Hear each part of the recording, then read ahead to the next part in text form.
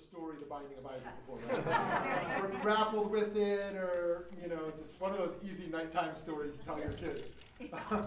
So we only take on challenges here, and the challenge is not to leave feeling resolved, but to feel an elevated tension, to feel a productive discomfort, as we like to say, in order to ensure that our brain and heart and soul expand a little bit in the process of the grappling.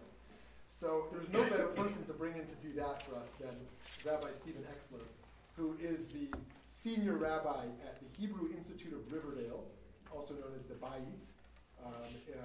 Anyone from the Bronx originally? Yes. Okay. If you're from Riverdale, you call it Riverdale. You don't call it the Bronx, right? Because it's like above the Bronx, right? It's a whole politic, It's like from Scottsdale, not Phoenix. I don't know. Anyways, no, it didn't go well. Okay. So, Rabbi Exler went to Brandeis as an undergrad. He was at YU for a grad degree, and he leads one of the most prominent synagogues. Of course, there's nothing more prominent than our Phoenix synagogues. But outside of Phoenix, one of the most prominent synagogues in the country, and is truly just a humble mensch, a brilliant pastor, and an incredibly talented educator. I'm a little bit biased, but only a little, because in rabbinical school, he was my chavruta, he was my study partner, which was to my enormous benefit in my spiritual and intellectual growth.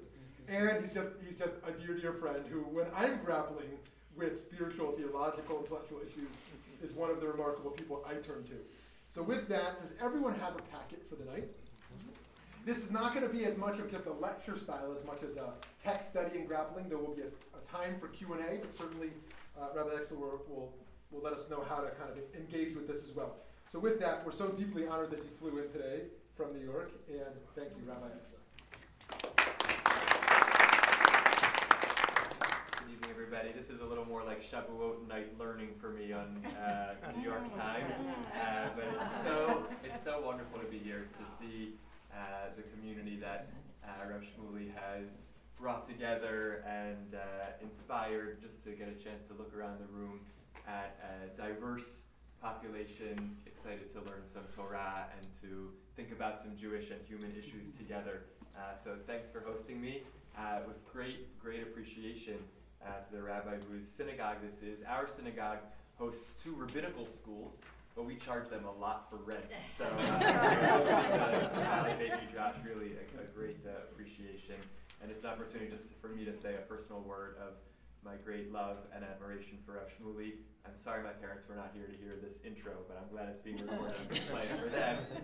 But truly, I consider myself not just a friend, but a student of Rav Shmuley, of his passionate leadership. The world around, it's hard to keep track of him, and the Phoenix Scottsdale community is incredibly blessed. I hope you know you're blessed, and I would even tell you still don't even know how blessed you are to have a Torah and human giant, and someone who I feel blessed to call a friend as one of your Torah teachers and community guides. 20 years ago tonight, at a peace rally in Tel Aviv, a law student named Yigal Amir, who attended the rally, literally to the day, 20 years ago tonight, did something which he felt was a mandate dictated and called upon by God. And we all know what that was. It was one of the most painful moments in Jewish history, I would venture to say, when he shot and eventually thereby killed Yitzhak Rabin.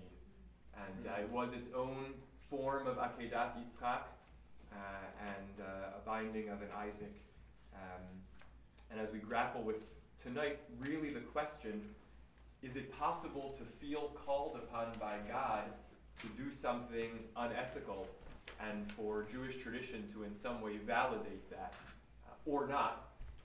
I want to really dedicate our learning to the memory of Yitzhak Rabin, someone who was a giant of our people, whose own journey in leadership of the Jewish people was a powerful one that's a guide for us about evolution, of original visions, coming into understanding of what facts are on the ground, and evolving and developing as such.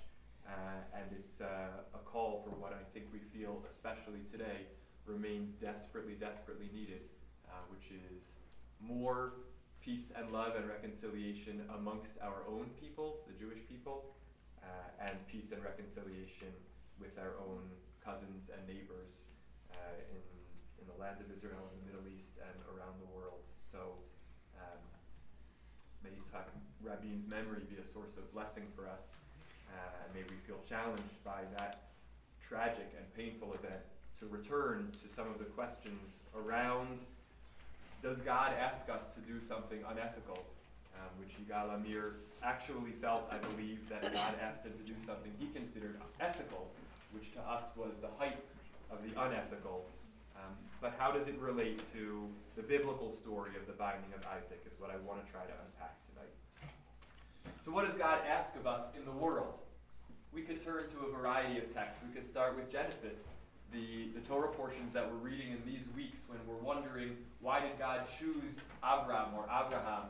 And we're told because God saw in Avraham someone who was going to instruct his household and those who would follow in his ways, Lasot tzedakah u'mishpat, to do righteousness and justice. That's what God asks of human beings. Or we could turn to Deuteronomy when Moses, in one of his final speeches to the children of Israel, says, what does the Lord your God ask of you? Except to fear God, to love God, to cling to God, to perform God's commandments. Maybe a challenging list, but a straightforward and fairly uncontroversial list. And maybe we would turn to those famous passages from Micah. What does the Lord your God ask of you? But to, and those most basic fundamental aspects of loving kindness and doing justly and walking humbly with God. If we turn through the biblical corpus, it's somewhat uncomplicated, although it might be challenging for us to live up to what God asks of us. But I think when we turn to the story of the Akedah, we grapple a little more with what God asks of us. And I want to ask you the question.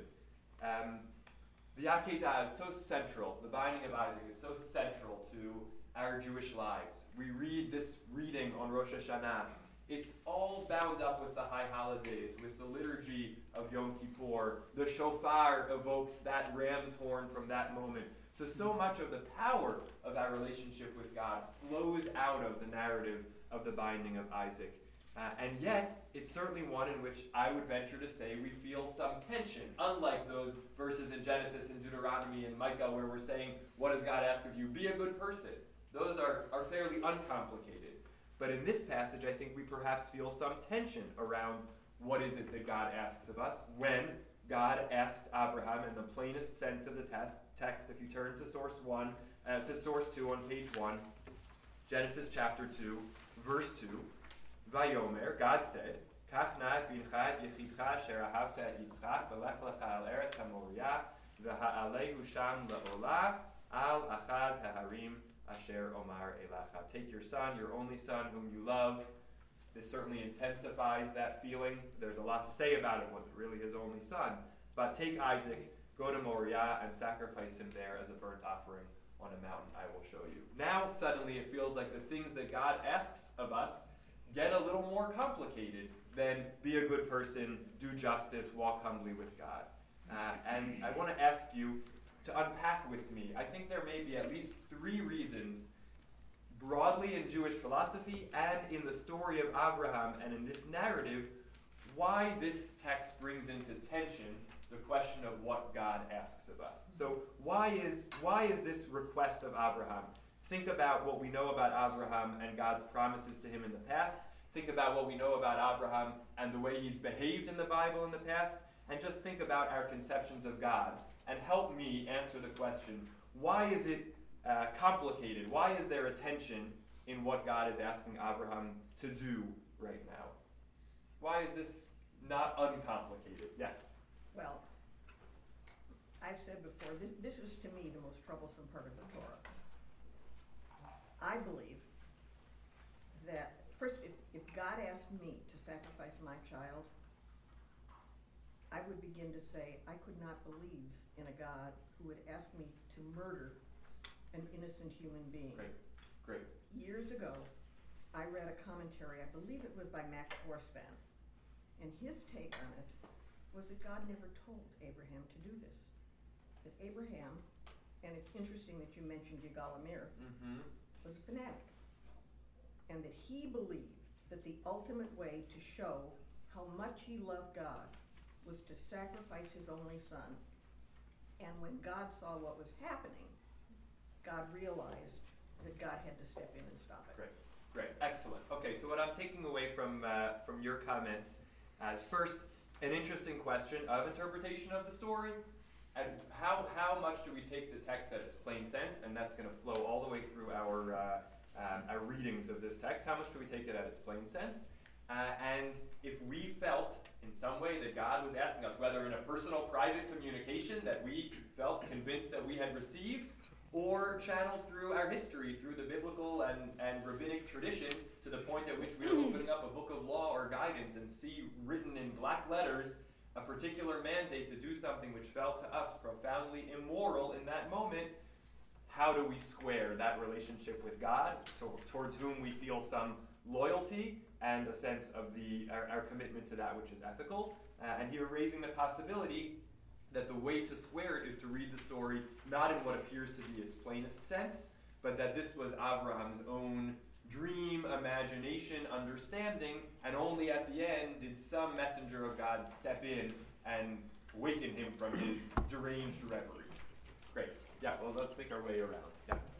I think that you have to put this in the context of the time. Great. 3,000 years ago. Okay. 3,000 years ago, child sacrifice was not at all uncommon, as I understand it. If that's the case, then this is the beginning of a whole new world of respect and appreciation of human life.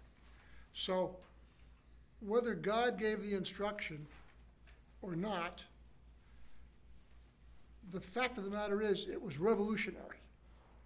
And we define it in today's definition of human life. I think this might have been the first example of such a change, and we, the Jewish people, get credit for that, which was later followed by, for the most part, the universe. Revolutionary because it wasn't followed through. Am I Because understanding you correctly? it didn't exist except in this sole example, What didn't exist? I want to make sure I understand. child sacrifice. Uh-huh. So this is the beginning of child sacrifice. No, beginning This of is, not this child is sacrifice. the end Yeah. of The child end of child sacrifice. sacrifice. There is a command to do it, but by the end of the story, it doesn't happen, and therefore this is the first narrative in which we divert course away from child sacrifice, and that sets the stage for that evolution in human history. Great, excellent. That is absolutely one of the readings that we're going to delve into a little further. We're going to try to support it with some biblical texts off the page. Although I would still say we're going to have to grapple with, you said sort of whether you say it was really God or not. But that's a critical question. You have the end of the story in which it doesn't happen, but we still have to deal with the beginning of the story in which it does seem to be commanded if we take the text at its plain sense. But absolutely, putting this in its historical context is one core approach, and we're going to come to it, and I'm very glad you raised it. My favorite kind of shiur and learning, by the way, is one where I ask a couple of initial questions, you do all the work of unpacking the various possibilities, and then we'll come back and see how, over tradition, they have been said already in various texts in various ways. But I actually, just to pause for a moment to say, to me that's an incredibly reinforcing experience for us as learners and students of Torah, because it says to us the Torah is intuitive. It does make sense. The things that we think as thinking human beings are the conversations that have been had over our textual Jewish history. So when we do this, working it through ourselves and then coming back to see it in the text, for me it's a very reinforcing idea that we're on the right track as a people engaging with our sacred texts and engaging with our own minds and hearts as participants, dynamic participants in that process. Yes? Well, at this point, Abraham could feel confused. And the reason that he could is because God had previously said to him, I'm going to make a nation of people from you, as many as the stars in the sky. These are going to be people that are going to come from your seed. And so Abraham was going with that. And then all of a sudden, here he says, take your son, your only son. Now, this isn't Abraham's only son, but God is reinforcing that this is your only son. Mhm. So you're going to sacrifice your only son, and by the way, you're going to have a nation of people Mhm. as numerous as the stars from your own seed. Excellent. So there could be some foreshadowing or some confusion, some ambiguity going on here. Great. I'll see your comment and raise you one, because even further than what you said, in Genesis chapter 21, verse 12, God actually says, this is in the previous chapter, God says, Ki v'Yitzchak yikarei lecha zara. We read it on Rosh Hashanah on the day one, and after we, prior to reading this story on day two. Through Isaac will your descendants be called. So it's not only the general promise, you are going to be the progenitor of nations, and now Avram's saying, if I'm sacrificing my only or my current best guess, what's going to be. But actually God said, this is going to be the progenitor of that line. This is the next link in the chain. And now God is saying, sacrifice that child. So good. So more narrowly, I would say, in a sense, than this global question of can God command something? Should we submit to a command that seems unethical? Internal to this very story is, what do we do when it seems that we're receiving two contradictory messages from God? Even bracketing the ethics. God says, this is going to be your progeny, and then God says, eliminate this as your progeny. So that's another reason why this is confusing, absolutely. Or internally, we have to struggle with an internal tension to the question of what does God want from us when it sometimes seems God is saying two different things, oppositional things about what God wants from us. Yes? I think it's critical that we look at the verse before where it said, then God tested Abraham. Great. Because I think that Abraham was being tested, and maybe the perception should be that God never expected this to happen or never would follow through with this kind of thing, but this was a test of faith. And what would passing the test have looked like? Passing the test would have but it was a test of faith. Will you follow what I'm saying? Uh-huh. And then when God witnessed that Abraham actually was going to follow through with it, he said, this was just a test. Okay, great. This is a test. This is only a test. Right, exactly. Excellent. We're going to come back to that. That, I think, is what I want to carve out as a sort of middle path reading of the story, where the first is this is real, and this is not only a test. This is a test, but the question of the test is, will you actually do it? And I expect you to do it. And the kind of veering off to the side is a secondary part of the narrative. There's a middle path where I think the idea is the veering off from the path is kind of the heart of the point, not the initial command, but the not actually following through is the heart of it. And then there's a third which situates this in its historical context. In a way, we've already sort of opened up the directions of each of the three of them. But I'm glad you highlighted that, because we may, time permitting, and if not, maybe remind me at the end, come back to the question of what is a test? What was the test here, and what were the expected metric of success or failure? Yes. I'm going to risk this being a digression, but we've spoken of two actors in this scene. We've spoken of God. We've spoken of Abraham. There is indeed a third actor, which is Yitzchak. Mm-hmm. And Yitzchak is not a child. Yitzchak is a grown man. Mm-hmm. Yitzchak is, at this time, I'm recalled, 37 years Right, of age. according to many calculations. Okay. Yeah. And so how is Yitzchak passively engaged in his self-slaughter? Yeah. Yeah. That is very, very difficult for me to fathom. Yes. How he allows himself to be placed on the altar and bound up, Yes. prepared for sacrifice. Yes. A beautiful question. I'm going to take you up on your offer that it's a bit of a digression and say, let's park it. And I think we have to carry that in the back. Yitzchak is a critical character. My focus more is on Abraham tonight, but I do think absolutely we have to ask that question. And I think there is something to this as a part of Yitzchak's character as it unfolds throughout the rest of these chapters of Breshit. The characters of the Tanakh are characters. They're people with unique, distinct personalities and styles. And Abraham in this story follows his, I think, and Yitzchak follows his. But they absolutely are. It's an important question and worthy of a conversation of its own. Yeah, we're going to continue making our way around. Yes. We don't have a shy group. I'm delighted. I'm delighted. There's another alternative here. We have to remember who Abraham is, Avram, and we have to remember the circumstances under which this is occurring, and we have to think perhaps he's playing flinch with God. You know, maybe they're vying one to the other to see who will back down. Who's testing whom? Right. And he might be hysterical, Avram. He might not know what he's doing. Right. Right. Those are other alternatives. Right. I absolutely agree with you that is a possible reading. And one of the things that's always amazing about biblical text is, especially narrative text, is how often it will genuinely support divergent readings. Right.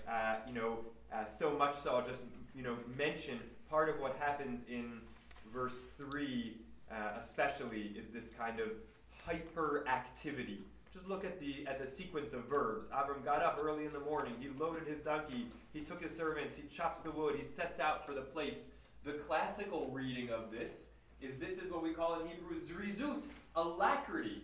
Avram is eagerly kind of running through this series of actions in order to hasten to perform God's will. It was always my father's contention, and I subsequently have discovered this in a number of Hasidic texts, that this is a totally different thing. This is a stall tactic.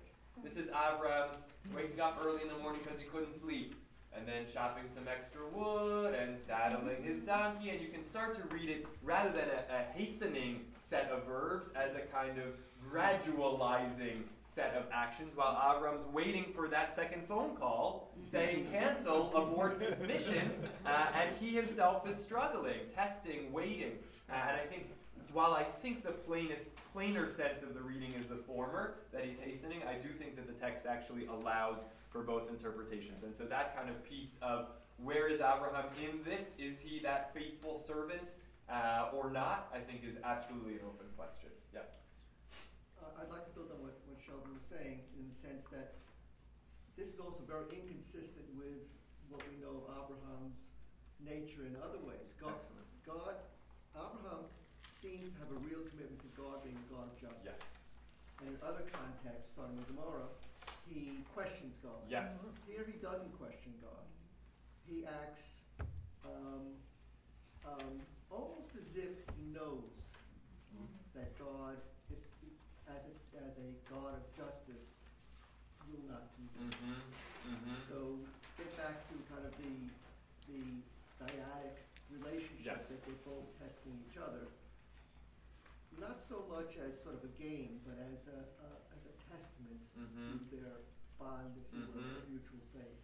Great. And I want to turn your words a little bit just to kind of make this the third of what I think are the three points which situate us in a place of tension in this story.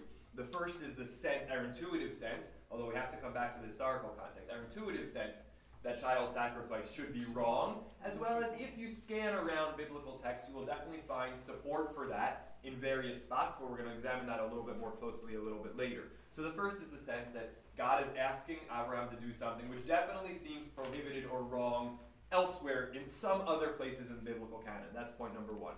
Point number two is the internal to Abraham kind of story of Abraham's personality. Abraham is the one who holds God accountable for being a God of justice. Chapters earlier when it comes to interceding on behalf of the people of Sodom and Amorah. And therefore, how did Abraham, the one fighting for justice and protecting the maybe not even so many innocent, but certainly, holding God to a standard of justice, why is he so quiet now? And we can offer answers to that. This is, about his own family, and actually, therefore, he feels more of a need to submit, whereas for a stranger, he's more willing to be a fighter for justice. There are different possible interpretations, but that, I think, is tension number two. If Abraham kind of submits willingly to something he sees as unjust or unethical, that's at odds with the Abraham of Sodom, as I would call it. And the third is the tension wherein Abraham seems to have been promised that Yitzchak will be his progeny, and now it seems he's being told something different. And I think these three things situate us in a moment of tension, asking the question, kind of how can God be asking a thing which either God prohibits elsewhere, where God has said something opposite elsewhere, or where Abraham doesn't respond in the way that we would have expected Abraham to, all of which kind of raise this question of what does God ask of us, and how do we make sense of this story. I want to point you to a wonderful companion text to our learning tonight, which is an article which is probably going live around now at a wonderful other learning institution called Mechon Hadar. It's an article by Rabbi Ethan Tucker, who is an exceptional teacher, and I would encourage Rav Shmuley, if you have the chance to get him or any of his chevra out here, that would be wonderful. You may already He have. hasn't responded to my email yet. Okay, We'll great. next year. Believe me, I'm on it. He wrote an article he's writing now a weekly commentary on the Torah portion, linking it to broader issues, and he wrote an article on the binding of Isaac and many of these questions. A lot of my material overlaps with his. He's a friend and a mentor as well, and some of this material comes from some learning I've had a chance to do with him. But I encourage you to look for that. It's a beautiful exposition of some of the topics that we're going to study tonight, and that we've already begun to unpack tonight. So what I want to suggest is that the text really, and the questions we've raised, allow for these sort of three possible, and there may very well be more, but three general approaches to the question of does God ask us to do the unethical, and how do we respond to what appears to be an unethical demand by God? The first approach that we're going to unpack, I think, is the way this story has most classically been understood, which is the approach of submission to God. That we believe that God has an understanding of the world that we simply don't have, and what we're asked to do is to be faithful to God's command, whether we understand it or not. And that's what this story serves to teach us. That's option number one. Option number two is we have to have a level of submission to God, but also a faith that the story will always end well in some way, that kind of veering off. Yes, we kind of go in saying, I'm going to do what God asks of me, but that's because I know that even if it appears unethical, and I even genuinely believe it to be unethical right now, I know that somehow it's going to end well in the way that the Akedah, quote unquote, ended well.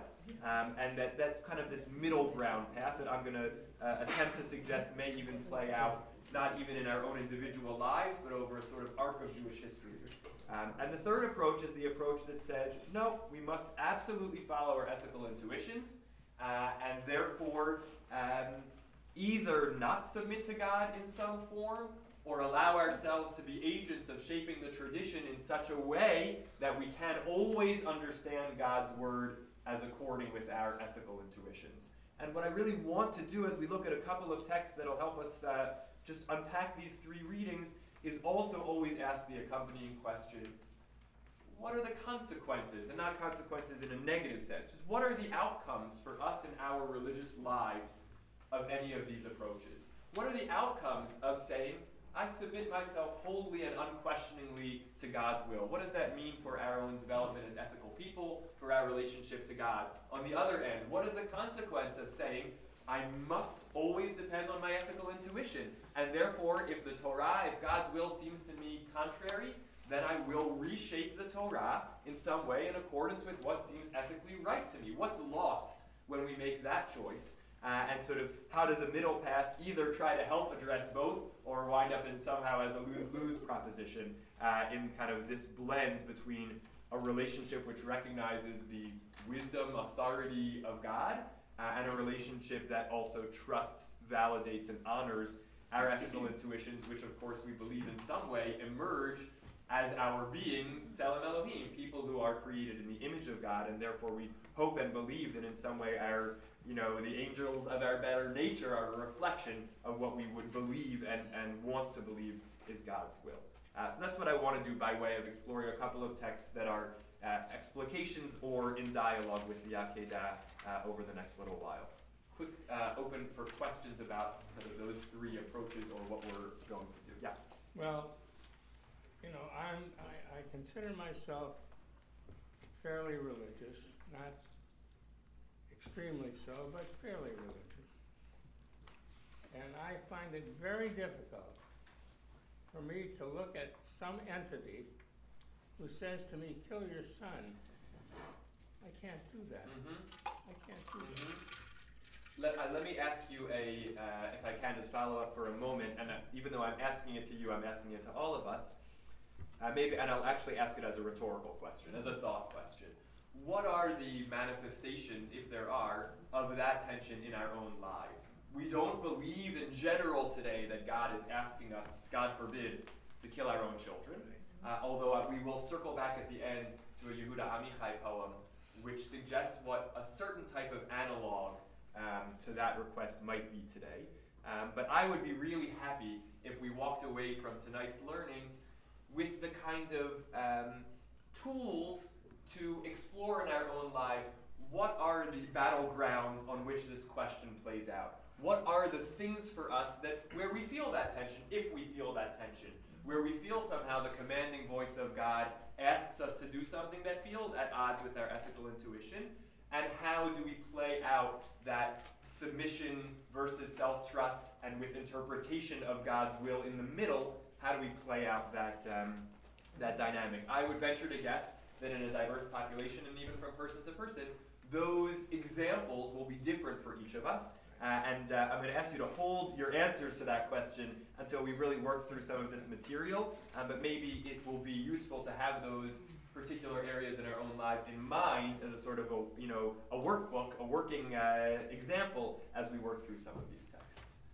Okay, I'm going to ask you, let's hold our questions. I see two more from people who haven't had a chance to comment yet, so I do want to come back to you. But let's jump a little further in. Okay, so option number one, which I think has been the classical reading, is that the test of Abraham is, will he submit to God's will, let's say, even against his own ethical intuition, which is that child sacrifice is a wrongful activity. The Torah prohibits it in other places. It's the wrong thing to do, but God wants to know, will you suspend your sense of what's right and wrong in order to obey my will?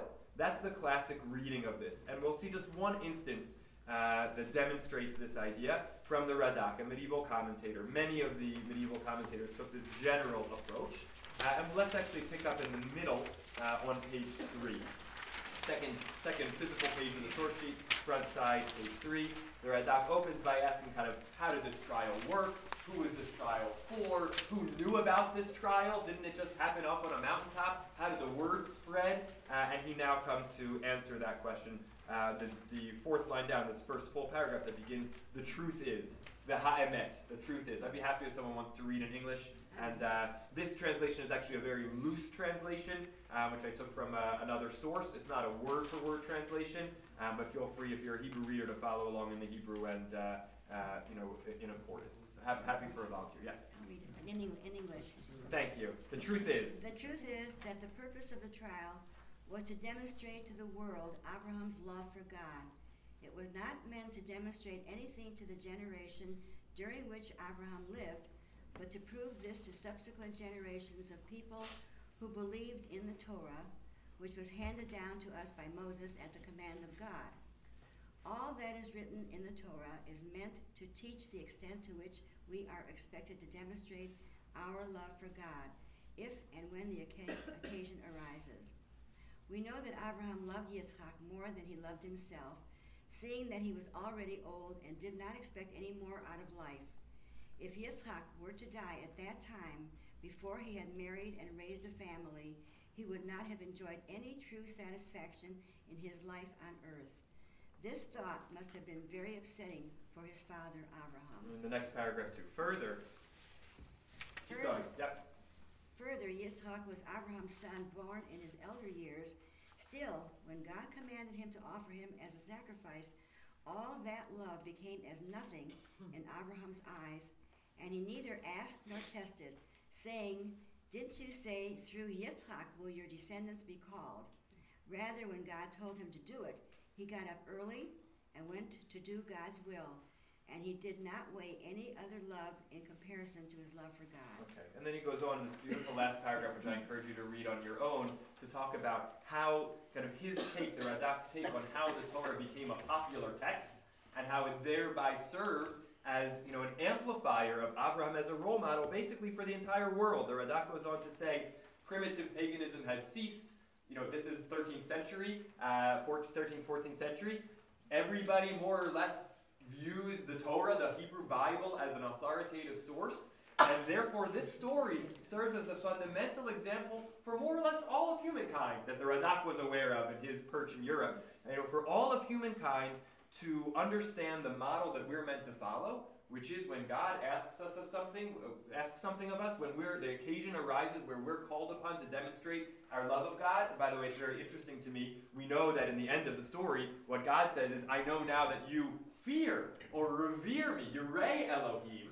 But the Radak shifts the focus to love of God. It's interesting, something to think about. Are these things demonstrations of fear of God or love of God? What's the relationship between those two and our relationship with God? But the Radak's point here is, when we're called upon to jettison every other love and responsibility that we have in life in order to demonstrate our love of God, we turn to Abraham, we turn to his behavior in the Akedah, and we see that as the model for what we're supposed to do. The Radak was living in Europe and was living in a legacy of people who, post-Crusades had made the most horrific of decisions, for the sake of their relationship with God, either, killing their children and then themselves. So there's a history of martyrdom in the generations prior to the Radak that I think very much colors the way people read the story of the Akedah. In certain ways, it was seen as almost a justifying precursor for a lot of the martyrdom in Europe in the Middle Ages. But nonetheless, this is a kind of standard medieval interpretation of the Akedah, that this is the paradigm of our submission to God. Even, Abraham didn't even make that claim he could have made. God, you're not even making sense. Forget the ethical. You're just confusing me. He didn't say it. He got up. He did it. He did not weigh any other love in comparison to his love for God. This is, by the way, the approach that's kind of followed through into more contemporary philosophical circles. The 19th century Danish philosopher Søren Kierkegaard, in his writings, talks about Abraham as the knight of faith, the one who was willing to put everything aside for his love of God and faith in God. And even within the Jewish community, the 20th century Israeli philosopher and kind of social and communal critic Yeshayahu Leibovitz also really wrote about this as kind of the model of faith. Everything is jettisoned to do God's will. And so it's not only a medieval approach which, has kind of fallen aside until today, but philosophers until today have spoken about this as the paradigm that we're looking for in our relationship with God. I want to hold your questions to get through one further text, and then we'll circle back. I want to ask the question, what are the consequences of this approach? Right. So one thing we certainly heard from around the circle is it involves a shedding of our own sense of what's right and wrong, and therefore, in some way, an internal separation of the self, where we're going against some intuition that we have, and therefore, while I would say just at a relational level, while at the same time it's the ultimate commitment to God, but it's done with an uncertainty that it's the right thing, and therefore it involves a certain alienation from God. Yes, God, I'm doing your will, but because I've not actually internalized and believed that it's what I'm supposed to do, does it actually bring me closer to you, or does it make me a faithful servant who at the same time carries pain and hurt and negativity in my relationship with you? So, if you hold on to an ethical intuition that what you're doing in order to be loyal and faithful to God is still somehow wrong, then it may not actually help our relationship to God. And one of the things that I think is perhaps most powerful by way of kind of talking about the consequences of this approach is one of my favorite poems of all time, and it's a poem about the Akedah. It's called Yerusha, inheritance. We generally think about inheritance as a good thing, and this poem flips it on its head. It's the first source at the very beginning. I'm going to read it in Hebrew because the Hebrew is so lyrical, and I'm just going to ask you to follow along in the English. It's worth the Hebrew being heard. Chaim Guri was a 20th century Israeli poet, widely awarded and respected poet who kind of lived through the history of the state of Israel. To the best of my knowledge, is still alive today, but was a fighter in many, many of Israel's wars in kind of the first half of her history. came from, was born in Israel, spent some time in Eastern Europe, came back to Israel, lived most of his life in Israel and until today, and just incredible poet. Here's what he writes. Again, follow along in the English. I'm going to read the Hebrew. Ha'ayil ba'acharon, v'lo yada Avraham ki hu meshiv li shelat hayeled, reshit ono be'et yomo arav. Nasa rosho hasav, biroto ki lo chalam chalom, v'hamalach nitzav, nashra ha'machelet miyado. Hayeled shehutar me'asurav, ra'a et gav aviv. Yitzchak kamesupar, lo ho'ala korban, hu chayamim rabim, ra'a batov, ad or einav kaha. Aval, et hasha'a hahi, horish letze'et sa'av. Hem noladim, uma'achelet belibam. But he bequeathed that hour. Is he Avraham? Is he Yitzchak? Is he both of them? But he bequeathed that hour to his offspring. They are born with a knife in their hearts. The Hebrew there, ma'achelet, is the Hebrew word. It's not, in modern Hebrew we'd say sakin for knife. But the word ma'achelet, particularly chosen because that's the word in Genesis 22 that refers to the knife that Avraham is about to use to slaughter Yitzchak, is the ma'achelet. So they are born with a knife in their hearts.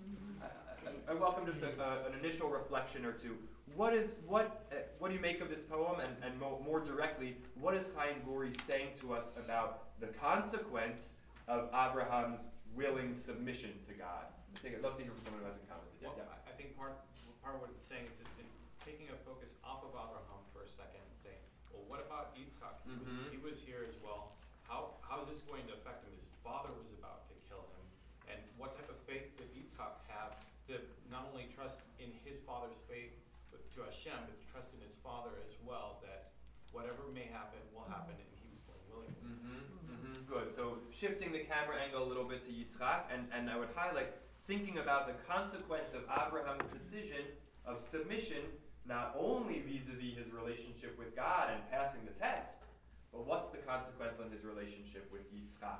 And the poet here, I think, has a very pessimistic take on that question. We could answer, Yitzchak becomes a partner, and he joins in this submissive identity and this submissive kind of religious approach, and they come even closer together. That's not the take of this poet. I think it's grounded in the fact that famously the story ends. If you turn forward, we're not actually immersed ourselves too much in the text of the story itself. We'll touch back on it a couple of times. But if you turn to the very end of the narrative, in verse 19, towards the bottom of page 2, we read, Vayashav Avraham el Na'arav. Abraham returned to his servants. Who didn't return? Isaac. Where's Yitzchak at the end of the story? He was mad. He was angry. Who knows, I think, is the answer to the question. This is open for interpretation, but what I think Chaim Guri is saying to us in this poem, remember how the whole run-up is Vayelchu Shnehem Yachdav. They walked together. It says it twice. Now, at the end, Abraham walks alone. Chaim Guri is saying to us, there has been an irrevocable break in the relationship. Abraham, what the Radak said to us, which was, Abraham put aside his love for Yitzchak for his love for God, Chaim Guri in the 20th century comes back to us and says, that's good for Abraham and God, but what's the impact on Abraham and Yitzchak? And maybe even what's the impact, therefore, on Yitzchak and God? And I would go one step further, what's the impact on all of us? That's what he's saying. What's the impact on Sarah? A whole other, very important. There's some beautiful there are some ancient midrashim about it, and there's some really beautiful contemporary midrashim that really try to talk about her voice in the story, which is absolutely critical. That's one of the classic midrashic approaches, that she basically died as a result of this. And so, just again, one last piece on this end of the poem is, what Chaim Guri is saying is, it's all well and good for the Radak to say that this is the model for all time for us to understand a relationship of submission to God. Chaim Guri says, I don't disagree, but the other side is also true for all time. We're born with that knife in our hearts, that knife that I kind of think about as tearing apart in some way, Abraham and Yitzchak, Abraham and himself, our relationship to God. That is a consequence. And I want to come to Rosh Shmuley's point and one other, but just to take one step back, because I don't want to come off too heavy on one side or the other here. And this is something that if you have a chance to read Rabbi Ethan Tucker's essay on this, he does a beautiful job of. Let us not dismiss the power of submission to God's will. What is our relationship with God? How do we truly honor an omnipotent, omniscient God, if that's how we relate to God, if not to submit to God? If we decide to go to the other extreme of I'm willing to submit to God when it accords with my own sense of what's right and wrong, what is that submission? So I don't want us to walk away down on submission to God. There's an incredible power, and we have to ask ourselves in our own lives, what place does that have in my life? And the third approach, which I'll come to, I think really touches on that in an important way as well. But it has consequences, but I'm not here to say it's a wrongful approach or the wrong thing to do. We just have to think about it broadly. Yeah, Rosh Shmuley. Two very brief thoughts. Yes. One on this notion that for the generations to come, they're born with a knife in their heart. I think this touches upon the idea that Judaism at its best, or religion at its best, is to strengthen the family unit. But inevitably, over the generations, Judaism has divided the family unit in many ways. And this is sort of the birth of Judaism practiced in a way that becomes destructive to the family unit. The second is that it's a very modern idea that we choose the religious aspects that are meaningful, fun, engaging, resonate for us. But Judaism, as passed down, I think at its core ethos was about sacrifice.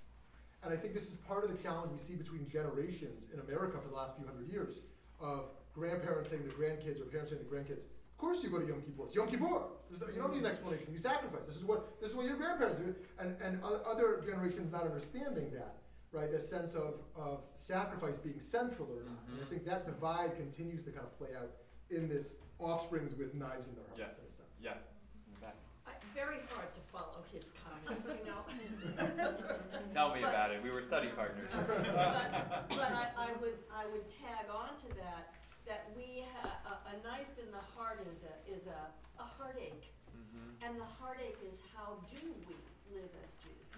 Very simplistic, but how do we live? And it's not always just let's have a Purim party.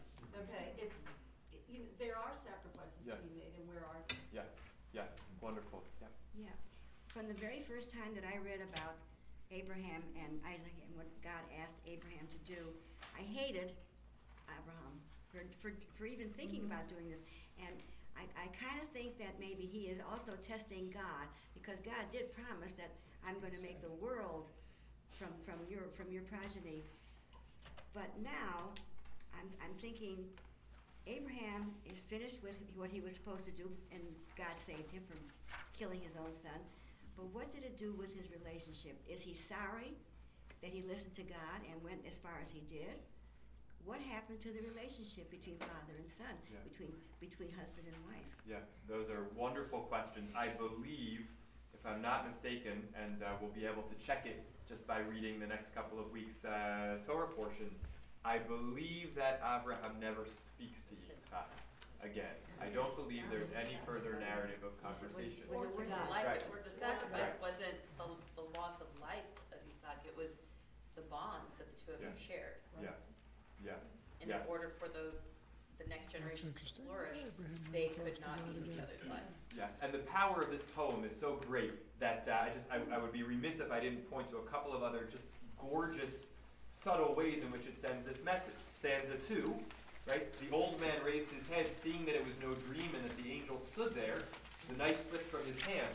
Now, what that means to me is not, oh, I'm really being told, like I take really seriously that I'm being told to stop. What I take it as, wow, an angel, incredible. And he kind of got distracted from slaughtering Isaac, right? Abraham is facing the angel. He's not facing his son. And that's borne out further by the next stanza. the boy is released from his bonds. How did he even get released from his bonds? It's like he must have wriggled out. No, the right? knife slipped. The knife slipped, there you go, and it just chopped off the, excellent. The knife slipped from his hand, chopped off the bonds. Yitzchak got up, and he sees his father's back. Abraham is communicating with the angels. Like, they're facing away from each other, and that so much of this poem is about that consequence. And I especially just love that it's hinted at or made explicit in every stanza. Yitzchak, as the story goes, was not sacrificed. Why does it say as the story goes? Because as the story goes, but actually he kind of was sacrificed, right? And in a way that's also really a modern midrash on the end of the story, where it says that Abraham came down, and it doesn't say Yitzchak came down, because he was kind of sacrificed. As the story goes, he wasn't, but in a way he really was. And that's that's a possible consequence of this, of this submission model. And again, not to come down on one side or the other, just to think about the power and the consequence of the model. Yeah, Rabbi. Just to affirm my understanding also, it's worthy of checking, is that Abraham and Isaac do not speak to one another after this incident, and also that Abraham and God don't speak to one another. So that maybe there's some damage to that relationship too. Interesting. Yes, we're going to hear still from people who haven't had a chance. Yes. I always wonder why, since Yitzchak is a man, not a child, why did he allow himself to be bound? Yeah. I mean, I can understand the walk to the hill and the gathering of the firewood and all of that, but why did he allow himself to be bound? Was it because he had as much faith in his father, in Abraham, as Abraham had in God? But it's always been a question that just I can't deal with. Or maybe he was so distressed by it that he was willing to die. I think that his Abraham father said, was "Let's play willing a to kill game." him. Any are possible. I think it's the right question. Remember it when we come to the last source, to the Yehuda Amichai poem, which I think has a sort of an answer to it. And there's a third poem I didn't bring. There are many more. There's a wonderful genre of Akedah poetry, but there's another poem by an angry poet, or an angry poem, and he basically says, Yitzchak, are you mad? Haba lehorgecha hashkem lehorgo. A Jewish principle of self-defense. If someone is coming to kill you, kill them first. That's what he says. Yes. Now there's some heavy stuff for you. Yeah, my friend. Yeah. We're by nature, we like to draw lines. We'll do this, but no further. And I heard people talk, and I have no children. I'm starting by saying that first. I cannot imagine sacrificing my child being asked to. Pose it a little different way. Your child has just taken an AK whatever, shot up a bunch of people in a school, and is hiding, and you know where that child is. If the police come to you, do you give that child up knowing full well that that child will be imprisoned, possibly killed? Is there, we look at lines, and I always think when I see these stories, what are those parents thinking? So, sometimes where you draw the line depends on different situations, different interpretations. And back in these days, people didn't draw lines in the same way. Faith was significant. God was living and involved in their daily lives all the time in their beliefs. So it's just another thing to think about. Yeah, good. Let me ask people, yes, I'll take one more right over here, and then I'm going to ask people to hold on. We're going to get through model number 2 and then come back. Yeah. Okay, so I don't want to jump ahead. I know you said that we would come back to the concept of what the test was, what passing that test would mean. Yeah. So, I think it's taken for granted that Abraham passed the test, right? And that's sort of the tradition that we come from. Yes. But so, I think, in our modern interpretations, we have people saying Abraham was a nutcase somewhere over there, or whatever we can say. So maybe it's heretical, but to say, how do we know that Abraham did pass this test? Right. Because it says, I'm testing you. Yes. So, so what if the test is, I want to see if you'll actually do this? Right.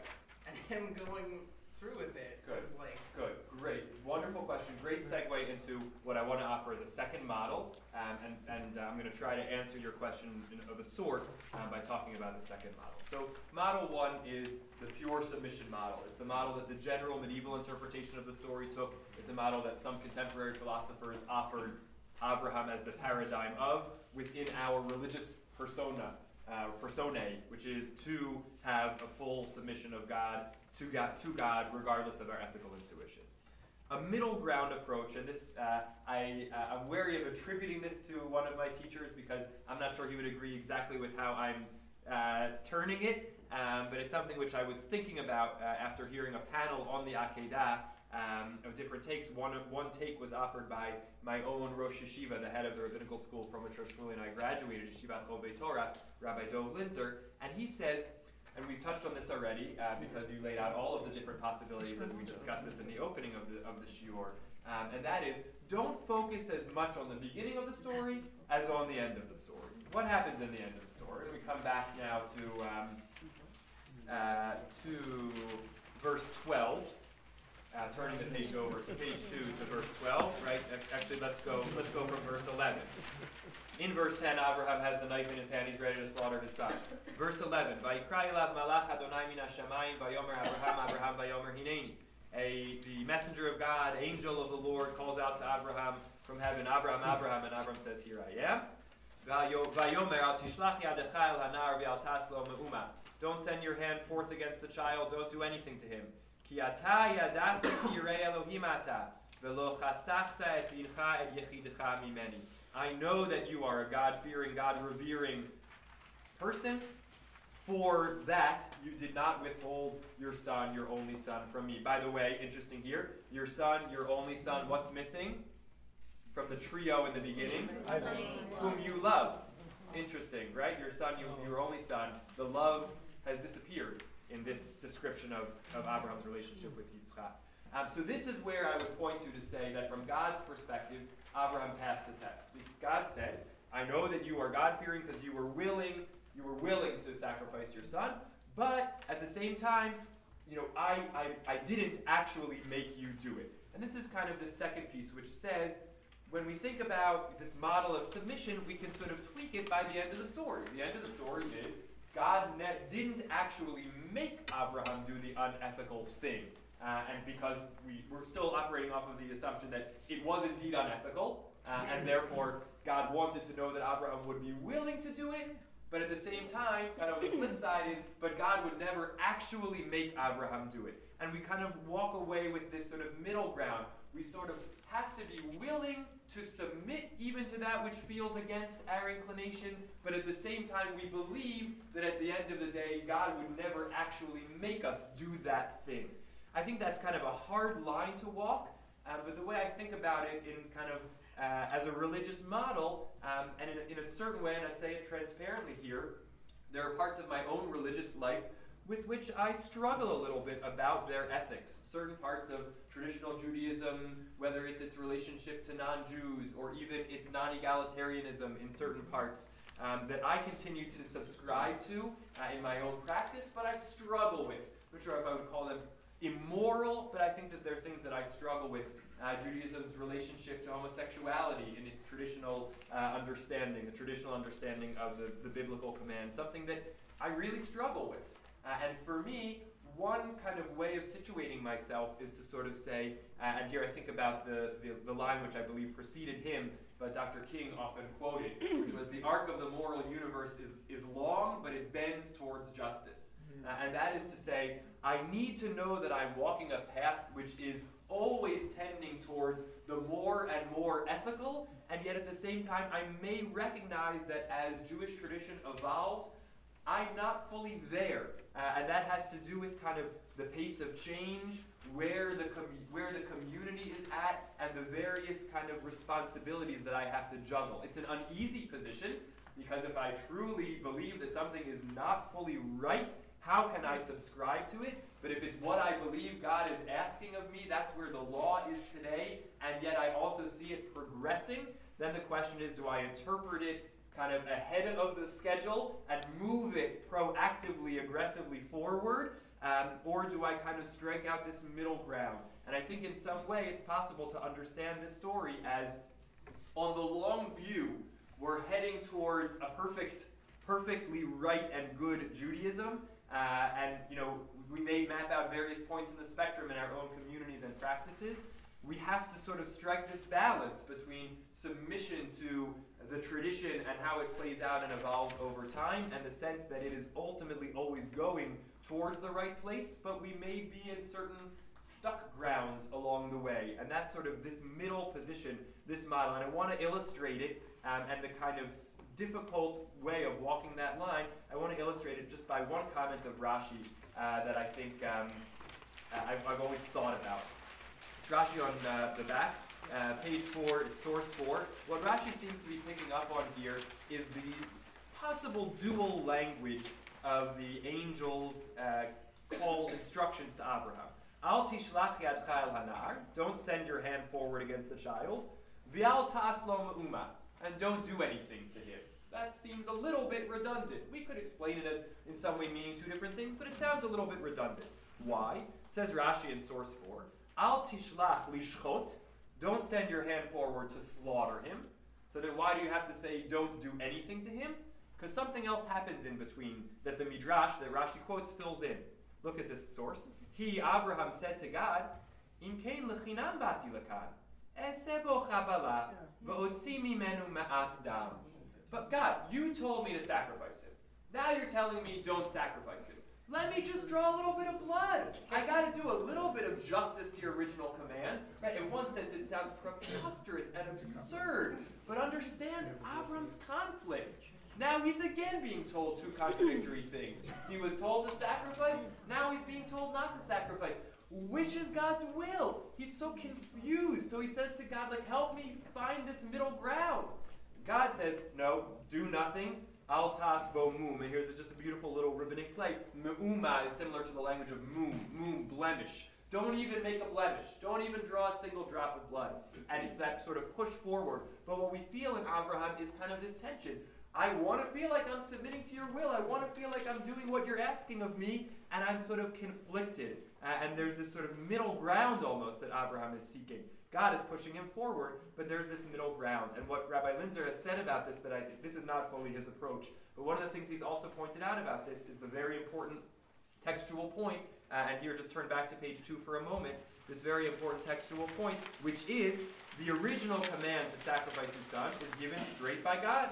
Right? God said to Abraham in verse 1, but the revocation of the command in verse 11 is from the angel of the Lord. Right? Rabbi Linzer's very beautiful point is you have to be willing, right? If you want to submit to God's will, but you're not sure it's the ethical thing, but you hear a little voice telling you to stop, not to do it, be willing to listen to the voice of the angel. Don't feel stuck on the God command if the angel is telling you not to do it. And that's sort of a kind of interesting way of thinking. Yes, submitting to God's will, but if there is a voice out there, an authoritative voice, it's not the God voice, but it's the angel voice, an authoritative voice saying, go forward towards the ethical, then kind of believe in that and hear that voice. And so it's a way to, this is the gray, fuzzy area, but it's somehow a sense that we're always journeying towards the ethical, but there has to be some balance between submission and the ethical. Let me take a couple quick comments, then I want to look at the third final position, and thank you for your energy and connection as the evening is going further. Yeah. David, I was only going to say that it's that model that I personally can apply to God as another character in this picture that we really haven't looked at. Mm-hmm. Because the Torah has a growing and developing and learning God all the way through this. Yes. And we haven't really talked about the struggles that God may have very well been having after the things that he's done in the last couple chapters of the Torah. Yes. So yes. Yes. Beautiful. Beautiful. I think I think that I once got up in our synagogue, just read the verses from from the end of the flood, or from before the flood, where God says, I'm going to destroy all humankind because I see that they're evil and I regret having made them. And then after the flood, when God says, I'm not going to destroy humankind anymore, I realize that, they may yet sometimes do wrongdoing. And I said, this is not typically said in an Orthodox shul, but I'm just reading the Torah. God evolves as a character. There seems to me to be no question about that. And so I very much appreciate it. We have to somehow square that with lots of medieval philosophy about an unchanging God, but the Torah gives us the opportunity to see God as a character in that way. How that plays out in our actual kind of personal theologies and our relationship with God today is a question to think about, but I absolutely agree with you about And we that. tend to do that at Temple High Class. Okay, awesome, yes. So isn't there sort of a spoiler here in the text, or can we let Abraham off the hook in verse 5? We will worship, and then we will come back to you. So it seems like Abraham is saying, I know I am really not going to have to do this. Yes, that is a reading which has been suggested by some. I think an alternative possibility is he doesn't want to frighten Yitzchak too much at that moment, so he's just kind of keeping it calm, keep calm and carry on type of thing.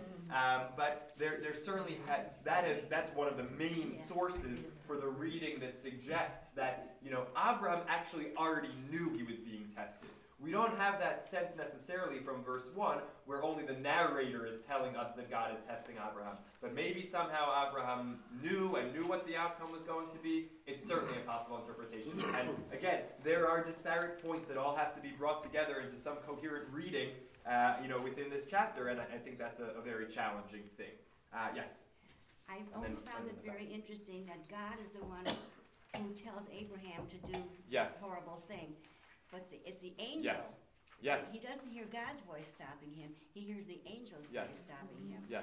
So why doesn't he hear God stop him? Yeah, in a way, I don't know. It's a critical point, and I offer one thought about it, but in a way, maybe it comes back to the kind of the reverse of the deranged Abraham. Maybe God really told him to do it, and Abraham made up the voice of the angel telling him not to do it. That would kind of be a total reversal. Of course, then we have to deal with, the blessings and all of that come afterwards, but, there's so many ways to kind of spin this. You had a hand earlier. Yes? Okay, so when I was studying this originally as a young person, I sort of went with the traditional interpretation, and yes, it makes sense, Abraham was being tested and he passed the test and all that. And it sort of reinforced the thing where you have the Israeli definition of friend. So if a friend comes to you and he asks you to do something that you think is totally illegal, you do it for him anyway because he's your friend and you trust that in the end it'll come out okay. Now, as I got older, things sort of changed for me, and my take on it now is that Abraham actually failed the test. And the reason I come to that is what happened post-World War II. So even now, even now in the American military, when you get inducted, and I don't know the exact wording, but you take an oath, and that is that you will fully and faithfully obey the orders of the chief executive. So, and of course they leave out the fine print, which is that you can only obey an order if it's lawful. Because essentially the Germans did the same thing, they were prosecuted. So a good analogy in modern times would be, so you're an airplane pilot and you sat down and you're given the briefing and you're told that, okay, there's a bunch of civilians and you've got to go out and drop some bombs on them. And they're not civilians that have anything to do with the war effort, they're just civilians. So what do? You just disobey the order right then and there and get arrested, or you actually take off in your plane and fly, and then in the last minute you get a reprieve. So what do you do? So like I'm saying, I think that the test that Abraham actually failed the test, and what he should have said is, this just goes against everything. Great. Hang on, I'm going to look at model number 3 because the hour is late, and then take some concluding thoughts.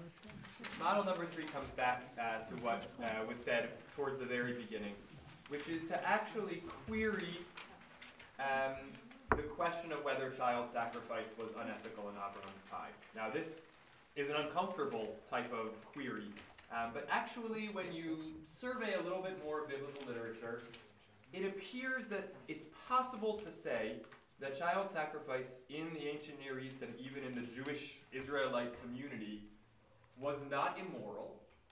It was just really, really hard.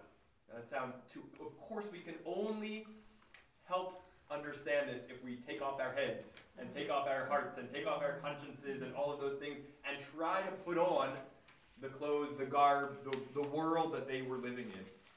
But it's interesting just to actually look at some biblical texts, and I didn't reproduce them here, but I'll mention a couple of them. The famous story of Jephthah's daughter, Yiftach's daughter, in the book of Judges. If you read it, you see there's no moral opprobrium there. There's not a sense that what Yiftach did was immoral, only that he got himself into a really tragic scenario by making a vow that he was going to offer up if he came back victorious, the first thing that came out of his house, and that was his daughter. It didn't seem like he had done something wrong, just that he was now stuck in a painful scenario of giving his most precious thing to God, but not that was illegal or immoral. Interestingly, we opened up when we asked the question, what does God ask of us, by alluding to the verses in Micah, of what does God ask of you, and those three core items.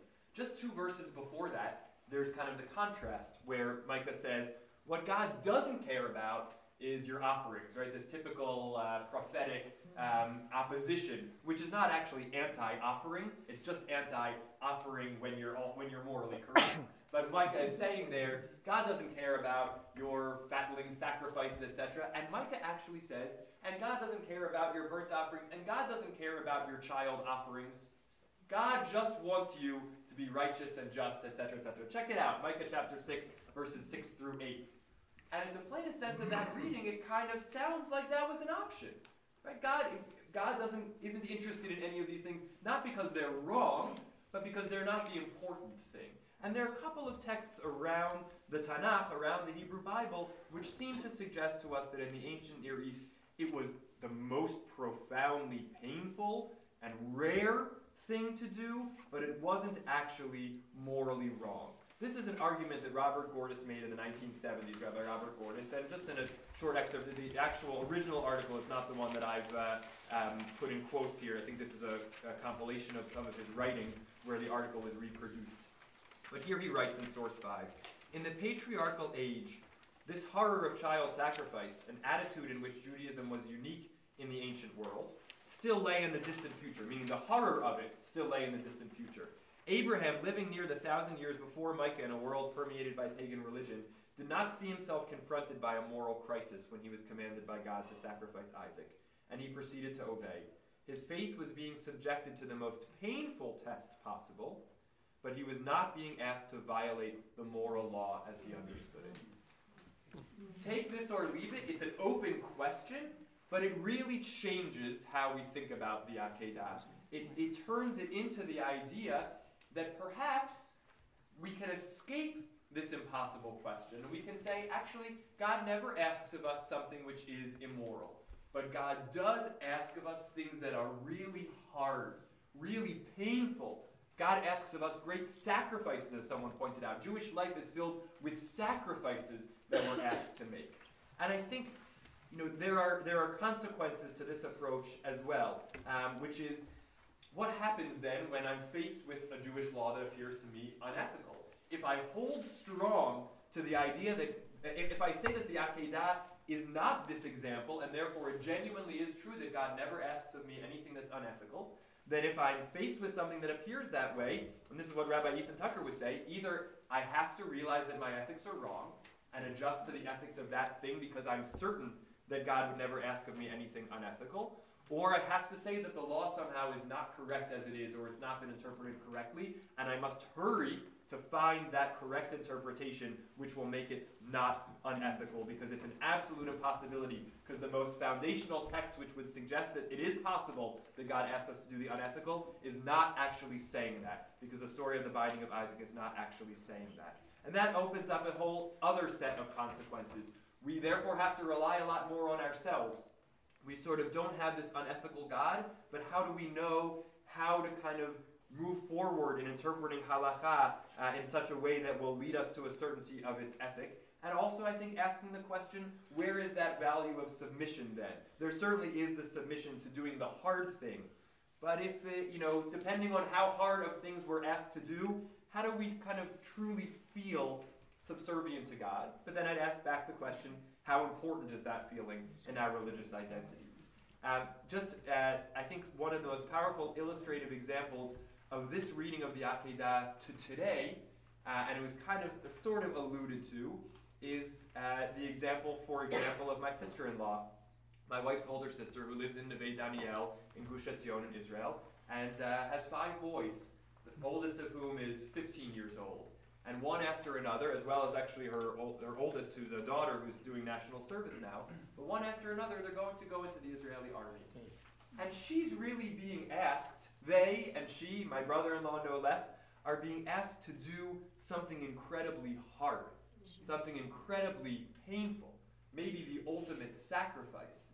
But I don't think any of them would say it's unethical. It's something they believe in, serving in the Israeli army. But it's the ultimate sacrifice to send your child off into that service, not knowing if they will return.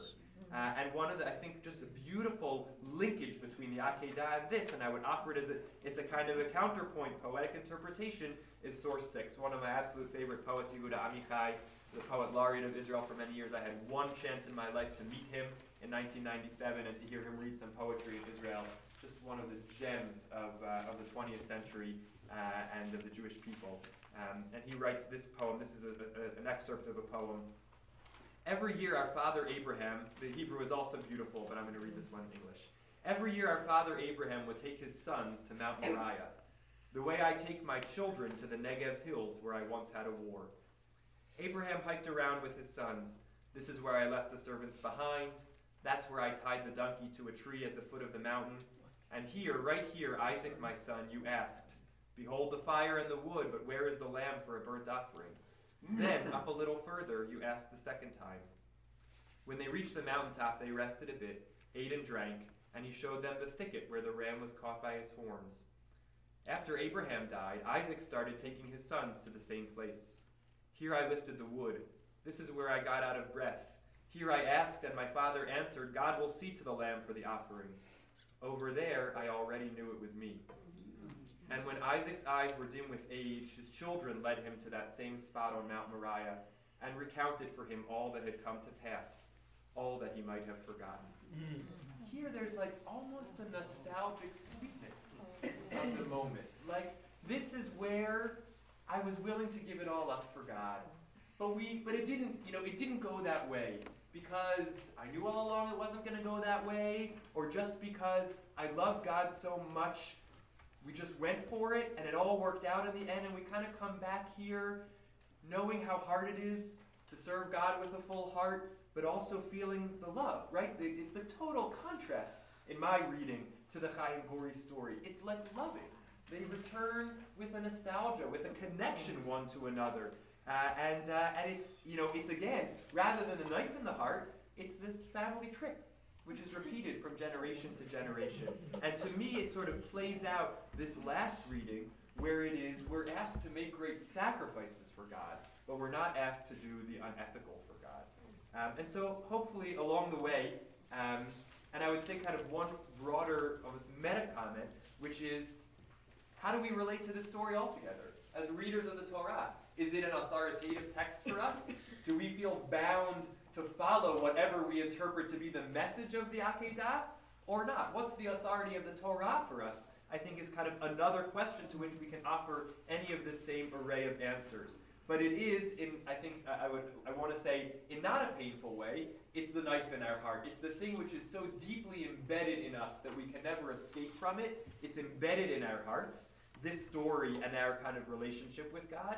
And I hope that the sort of 3 models that we offered and the text that surrounded them and the capacity of this story to tolerate and even to support each of them in their own ways, together with the interpretations from around biblical, rabbinic, philosophical, modern, and poetic Jewish history and our Jewish literature, gives us a chance to reflect together on decisions that we have. What model speaks to us, or perhaps different ones in different moments? How do we try it out in the world? Which reading of the story compels us the most? Do we prioritize submission, even if it means repressing a sense of indeed an unethical God, but I must submit to that God? Do we countenance in some way a sense that maybe God does ask me to do the unethical, but believe in the slow march of our system towards the ethical, and what's our role in that? Or do we believe that God would never ask the unethical, but then struggle with the questions of how do we interpret Jewish law based on our sense of what's right, without being totally sure of what's being asked of us? And really my wish, my bracha, my blessing for each of us is that we have the courage and the fortitude to return to this text, to return to these questions, to return to the specific battlefields or playgrounds in our own life where these questions play out, and ask them of ourselves and of each other and grow through the process. Thank you.